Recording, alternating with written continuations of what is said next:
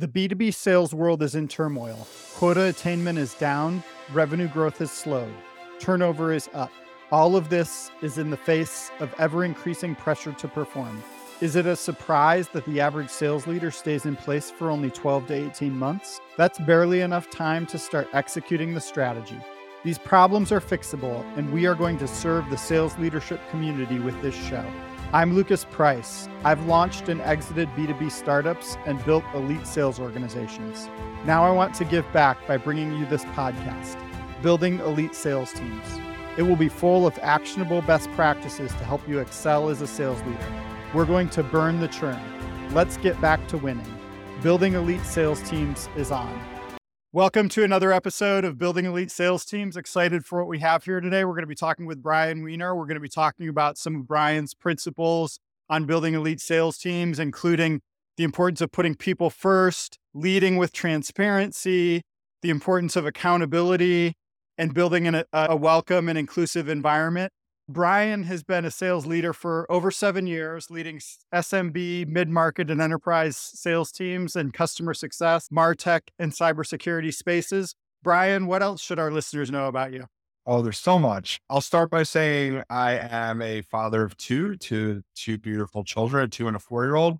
And then, most recently, I was actually part of a pretty large scaling effort, actually took over and scaled a team up to about 50 AEs and had 5 regional directors reporting to me. So obviously a lot of that will come into play in our conversation today around how I kept those principles intact, but happy to be here. Thanks for having me. So tell us, Brian, when you think from foundational principles of building an elite sales team, what are the things that come to mind for you?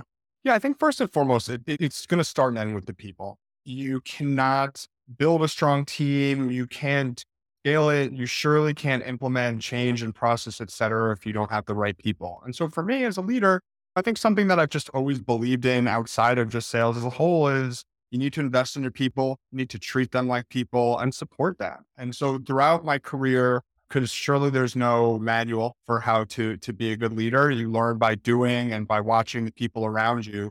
I always try to look at it from the other side when I was an individual contributor or how I've been managed in the past. And I think where I've had the best experience is when, for lack of a better term, wasn't gaslit. People told me how it was. They were honest and open with me and frankly supported me and treated me like that. I think I've always brought that to the table. And I think as I've built teams from the beginning, even my very first leadership role, it started with, let me get to know you. Let me understand who you are and frankly, what drives you. And I think I've tried to build on that throughout my leadership career. When I think of people, I think of kind of two parts of it is how do I get the right people on my team? And then how do I enable them to succeed? And so let's talk about both of those. But the first part is making sure you have the right people on your team. What are some of the things that you think about in terms of making sure that you get the right people on your team?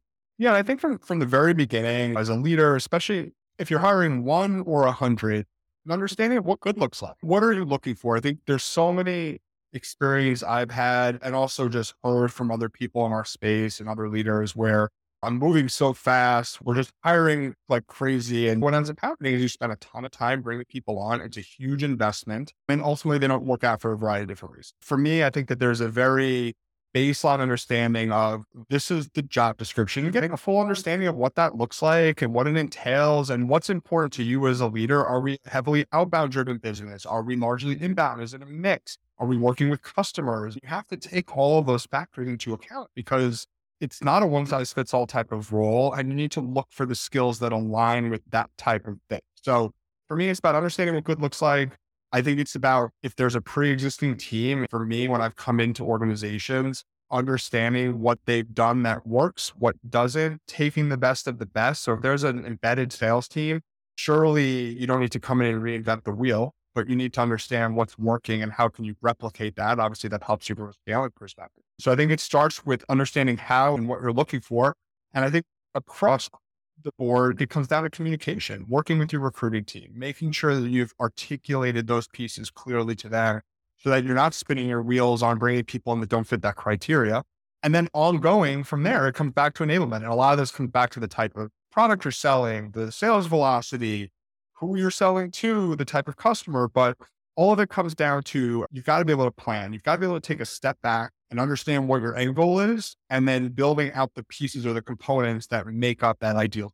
I love that. I think that a lot of times the reality is that most of the job descriptions out there are too generic to really understand exactly what you need in a candidate. And one of the ways that I like to try to help bring clarity to that process is to think about what are the goals of this role and how are they going to accomplish those goals, and get that written down for the people that are part of the hiring team. So that, like a little thought experiment, like a year from now, 2 years from now, what would make me say this was a successful hire?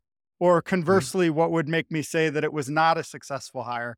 And so to go deeper, get more specific than the job description, so that, which I think speaks to what you're talking about in terms of getting a lot clearer on what you're actually looking for. I'll take it one step further because I think I ignored actually the second part of your question, which is what's the makeup then, right? So you've understood some of those core skills, but a lot of the soft skills are what really drive this. Because look, you mentioned 2 years down the road. Think about how much has changed just in the last 6 months, let alone 2 years. So there's can theoretically be an evolution of what the role entails. So I think pieces for me, because in my career, I've had many opportunities where I've been really working with 10 years vets, seasoned. They just need someone to help remove obstacles and guide. I've typically worked with earlier career sellers that have the right personality traits, but need that guidance and support.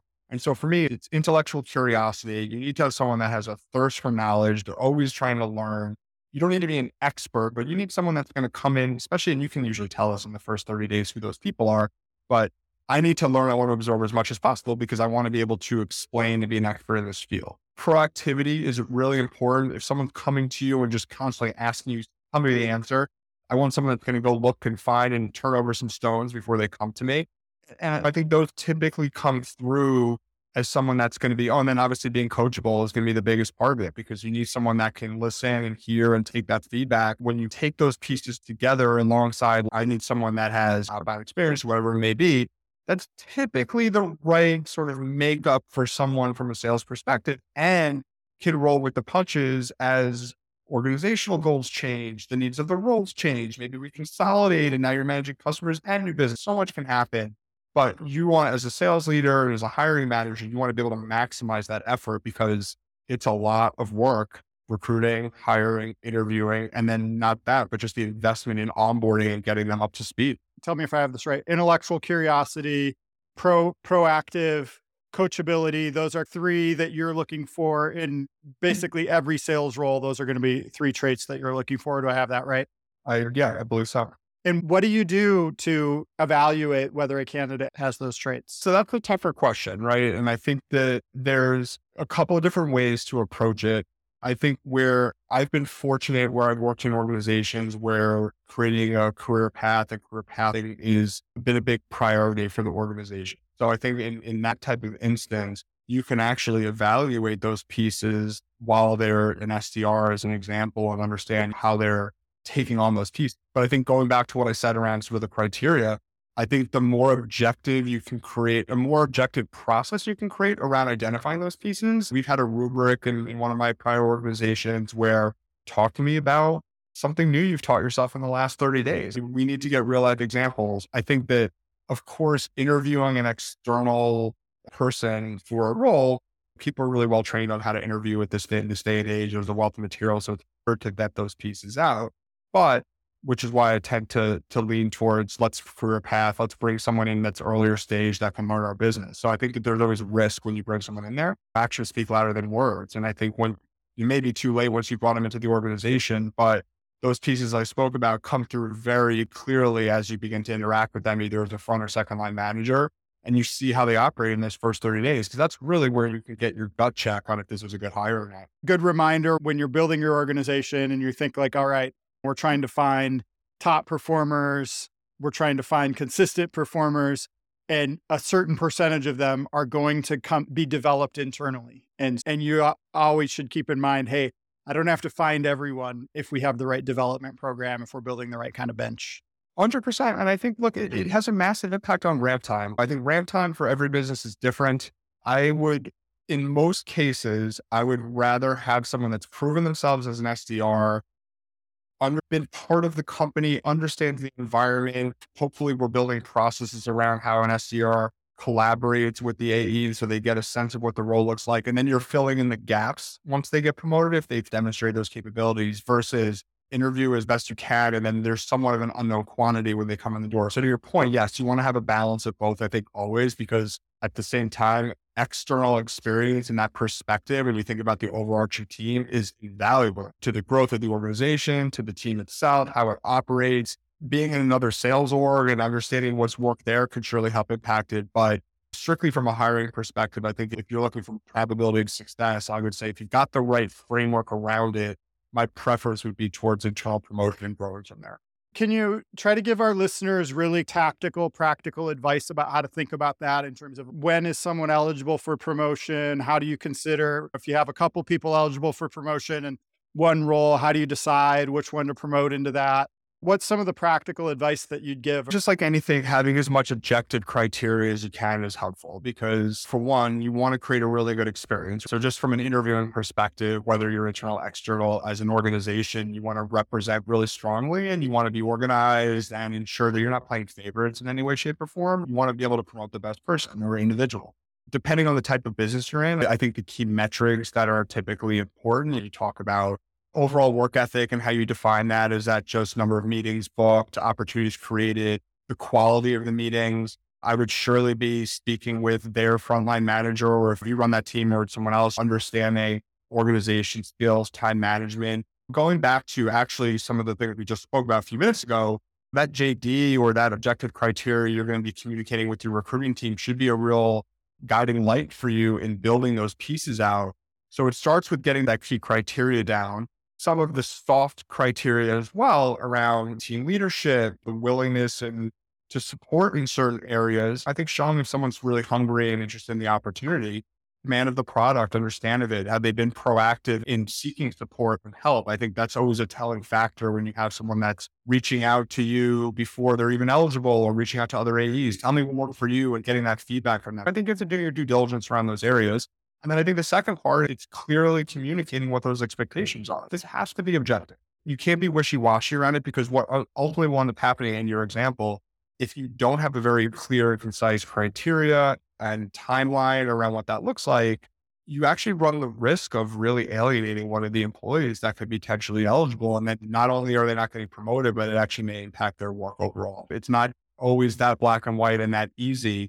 But I think the more upfront work you do around those key pieces and building out a really strong piece there and process, and some of that to answer your question, I think tenure, time and seat is really important. When you have a sales manager position, don't just promote your top performing seller into the sales management position. And if you're looking for a promotion, which of your salespeople are actually a fit for management? If we take that same analogy, do we automatically promote our top performing SDR into the open AE position? Or what are the things that would make us say, hey, no, actually, our third best performing SDR is most fitted to be an account executive rather than our best performing SDR? Obviously, there's going to be some nuances that are specific to the business itself. If outbound as an example, and sure, you're not getting a lot of inbound, you don't have a lot of top of funnel inbound coming in the door, you need someone that's adept on the phone, has had a ton of success there, then maybe in that circumstance, you are waiting performance there because it directly translates into the responsibilities of the role. But it goes back to, again, what type of AE are you looking for? Are you in a more technical sale that's going to require a higher level of aptitude and less prospect? You can't. Performance is heavily weighted, it sounds like. I Yes. surely don't think create a culture where being in the middle is rewarded. And I think that can set a really bad precedent for the team. But I surely at the same time think that you have to weigh that alongside other factors that are important for the success of the role. I've surely been pushed into scenarios like that in the past where you almost have to hire the top performer because how does that look? But I think that's where as a leader, you have to sometimes stick to your guns, and why doing that background work beforehand is really important to justify why that's the case. And then having those conversations with them individually after. When thinking about promoting from within, building a program, we're going to promote from within and we're going to build top performers that way. What are mistakes that people should watch out for to avoid? I touched on at the beginning, surely just not really having any framework or process around it. I think if you're just flying by the seat of your pants, then you're not going to really be able to do that. So is part of that framework and process that even if it's going to be an internal hire, you're still going to put people through an interview process? If we're using the example from before around putting an SDR into an AE role, I think for one, You have to honor the process and put people through it because look, just because you're a top performer, if you come into that interview and you're kicking your feet up and you're not prepared, you don't have questions, you're not inquisitive and trying to understand what's important, you haven't done your research and preparation, that's not a great look for someone that's looking to be promoted either. So to go back to what you asked before, I think that performance in that situation can make or break you. So I think that nothing's guaranteed by any way, shape, or form. It starts with that. And yeah, I think it's just as much the experience for the individual interviewing as it is for me trying to find the person. If you're going to build that culture and create that environment where if you come to work and you put your best foot forward and you're engaged and involved and you're doing what's asked of you, then I think you should have an opportunity to sit down with me or someone else to talk about why you're a good fit for the role and what you bring to the table. I think that's the right thing to do. I think while it might be more time consuming on the part of myself or the leader, I think that's how you keep people engaged. I think on the other side of that, regardless of how those interviews go, taking the time to then sit down with each of those individuals that interviewed with you and give them actual feedback, especially when you're early in your career. You need to be able to give that guidance and move that along so that when the next opportunity does arise, they're ready for it and they could jump at it. I totally agree. I'll say this is a mistake that I've made in the past before where I was like, okay, I have this role. I know who I want to fill it. They're on the current team. I'm just going to put them in it. And I think I'm grateful that I had other people that came up to me and said, hey, Lucas, you did this wrong. It was unfair to us that I didn't know that this position was open. I didn't have an opportunity to apply for it, to interview for it. And so I learned that lesson the hard way. And I'm grateful that I had people on the team that were able to point out to me that I made that mistake. We've been talking about how to get the right people into the right seats. And the other part that you mentioned early on, right back at the beginning, is making sure that you manage those people the right way and create the right environment for them and enable them to succeed. Can you tell us a little bit about what some of your guiding principles are for how to do that there? You just gave that example. I think is an important one. Everyone has a voice. You're fortunate where you can be in a place where people on the team feel comfortable coming to you and saying, hey, this didn't work and this is why, and be able to share that feedback. I think for one, it starts with just creating that open, inclusive environment where people feel like they can contribute and share their thoughts and their viewpoint. Some of the best ideas that I've executed on have come from feedback from the team, and not partially because we give them the venue to do it and the opportunity to share, but also because I ask. I think a lot of times it's lost on leaders come in and just sit in their phone and say, hey, this is what we're going to do. But it means a lot actually to just ask the question. You don't have to do it, but just to ask. So people feel like their thoughts and their viewpoints valid. What's really important is, for one, we talked about the people and you can't do anything without that. I think second piece is creating a high level of accountability. And that goes in a bunch of different ways. Transparency and accountability come together. If I'm clear and concise and transparent about what we're doing, why we're doing it, and how we're doing it, and I'm clear about those expectations, then as a leader, I need to be able to hold you accountable to that. And that's accountable to the effort side, to, hey, I heard you do this on the call. I would have done this differently. This is what we've talked about in the past. And then I think transparency around decisions that are made, why we're making them. I'm doing it this way. This is how I'm asking you. It's all comes back to, in some way, shape, or form, some variation of communication and how we operate in that overall framework. When the team feels comfortable and supported and you're invested in them, it's a lot easier for you to be honest and open and ask for that support. Because of that, they feel more comfortable sharing thoughts and viewpoints with you, and you've created that environment there. And then around all those thoughts and whatever we're executing on, being accountable to the good and the bad. When things are going great, let's talk about why. Let's prop people up. Let's talk about why they're doing it well, and let's iterate on that. When things aren't going well, I want to be just as comfortable, not to shame anyone or make anyone feel bad about it. But if they're comfortable with it, let's use this as a learning opportunity so we all get better as a team, and the team feeling comfortable and support where they can do that and operate in that way. A lot of leaders are either naturally more comfortable with let's call it the EQ side, the relating to people, the building strong relationships, or the accountability side. If you're better at one as a leader, you probably have to get better at the one that's less natural to you. Tell me more about the accountability in terms of what are the things that you do to hold people accountable in this environment? I was probably the EQ guy first, and it took some growing into the accountability side, because it's really easy to sit there and be like, hey, you were supposed to do 50 calls yesterday. You did 30. What the heck is going on here? But that doesn't really do anything, right? Like just by they know, you should know where you're at and what you're supposed to do. I think for me, it took a long time to find that balance of frankly seeking to understand. It's about, hey, as long as you're comfortable that you've set those clear expectations. I think for me, what was a little tougher and what I had to grow into is how do you ensure that the individual understands and is going to make that change from there forward around that sort of accountable to whatever X item they're supposed to be doing or should be doing, but doing it in such a way where you're not really coming down on them, but you're coming in with trying to understand like why. Hey, you were aware you were supposed to do this, but you made a conscious decision not to. What's going on with you? What's challenging you right now? Is there an obstacle I need to remove? So I think trying to come in with the mindset of not that they did something wrong because they didn't do the thing they were supposed to do, but A, what can I do to help you? And more importantly, is there something that's standing in your way that's inhibiting you from meeting those expectations? Because I think more often than not, and I think this is where COVID, and I've managed remote teams in the past, but I think it became really prevalent. You have no idea what people are dealing with outside of work. I think there's such a huge aspect of that. I think when you get to know your people a little better, and I think that investment up front, you start to pick up on some of those other pieces too. I think there might be something that's bothering them outside of work that was an issue there, or taking a more personal approach with that person. But I think that's been where I've grown as a leader and how I've tried to improve those pieces. And I think at the same time too, publicly holding everyone at the same level. I think that you hear a lot about my top performer, that they're a lone wolf, they can do whatever they want. Maybe that's a conversation behind the scenes and my interaction with that individual is different. But from a team perspective, regardless of the size, I want to hold everyone accountable to the same expectation because it just becomes too complicated if you're doing it differently for everyone. You got to keep track of all that. But consistency and that level of being even keel as a leader, I think plays really well with the team overall. This is maybe an obvious question, but what happens to the culture when there are people that you've built these strong relationships with that you don't hold them accountable and everyone sees that you're not holding them accountable? When you're a very early, like even my early days, you're their friend, which I think from an EQ perspective, your instinct is to like, let me be their best friend and then they'll work for me and they'll do more for me.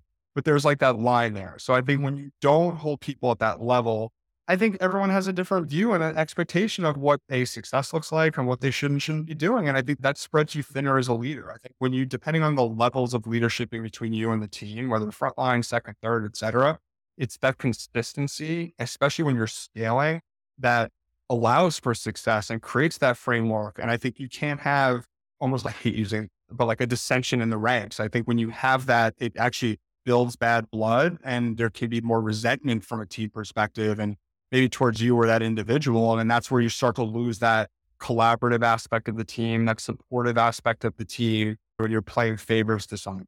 I don't think there's anything wrong with propping up a top performer or someone that's doing it well, but I think that there's a tongue-in-cheek way to maybe call, hey, won the steal, et cetera, but you missed this piece here. I think we can all learn, hey, we can still win without it, but this is why it's important. I think it goes back to the why behind a lot of it as well. That's I think a key point to remember is that like the greater damage is maybe not even to the person that you don't hold accountable. It's to everyone else seeing that, and everyone else will see that you didn't hold this person accountable. There's going to be various reactions to that. Some of it is going to be, he didn't hold that person accountable. He's not going to hold me accountable. And other people are going to say, hey, I signed up to work here in a high performance culture and our leadership isn't holding people accountable.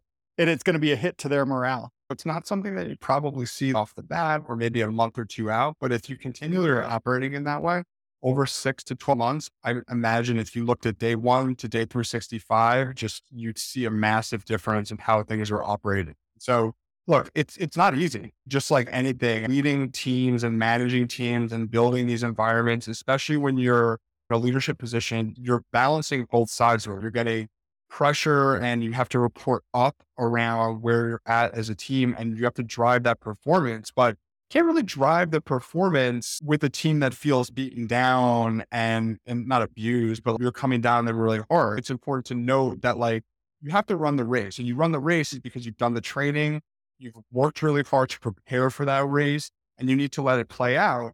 And it's towards the end of it, and you get to the end of the fiscal year or the end of your quarter potentially where you're going to push a little harder. I think it goes back to that EQ. You have to know your team. You can't know your team though if you don't know the people that make up the team.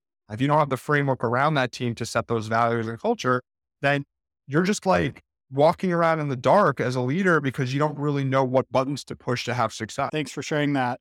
Is there anything else you have to share around the idea of mistakes to watch out for when building that environment of being a leader who both cares for their people and is willing to hold them accountable? Any mistakes that our listeners should watch out for?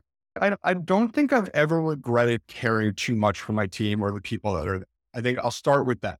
Look, sales is a tough job. There's a tons of highs and lows. It's a roller coaster ride. And then you factor in just the current climate we're in and the environment that we're selling in.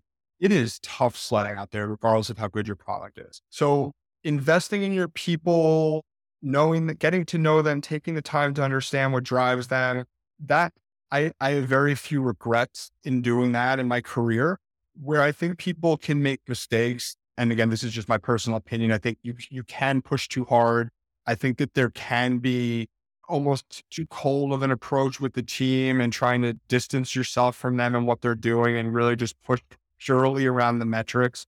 I think you have to balance everything. I think the biggest mistake I've made in my career, I think, is entering into an organization and let the organization dictate how my team should be run and not allowing myself and my personality and the type of person I am to come through and put my fingerprints on the team. I think I learned that the hard way. I think you've got to be who you are. And going back to your question from a little bit ago, look, if you're not an EQ guy and you're an accountability guy, then you got to live that way and you've got to learn, but you've got to hone that other side and build that other muscle. Be true to yourself. That authenticity really comes through when you're leading. I think it's really easy to see through that if you're not authentic.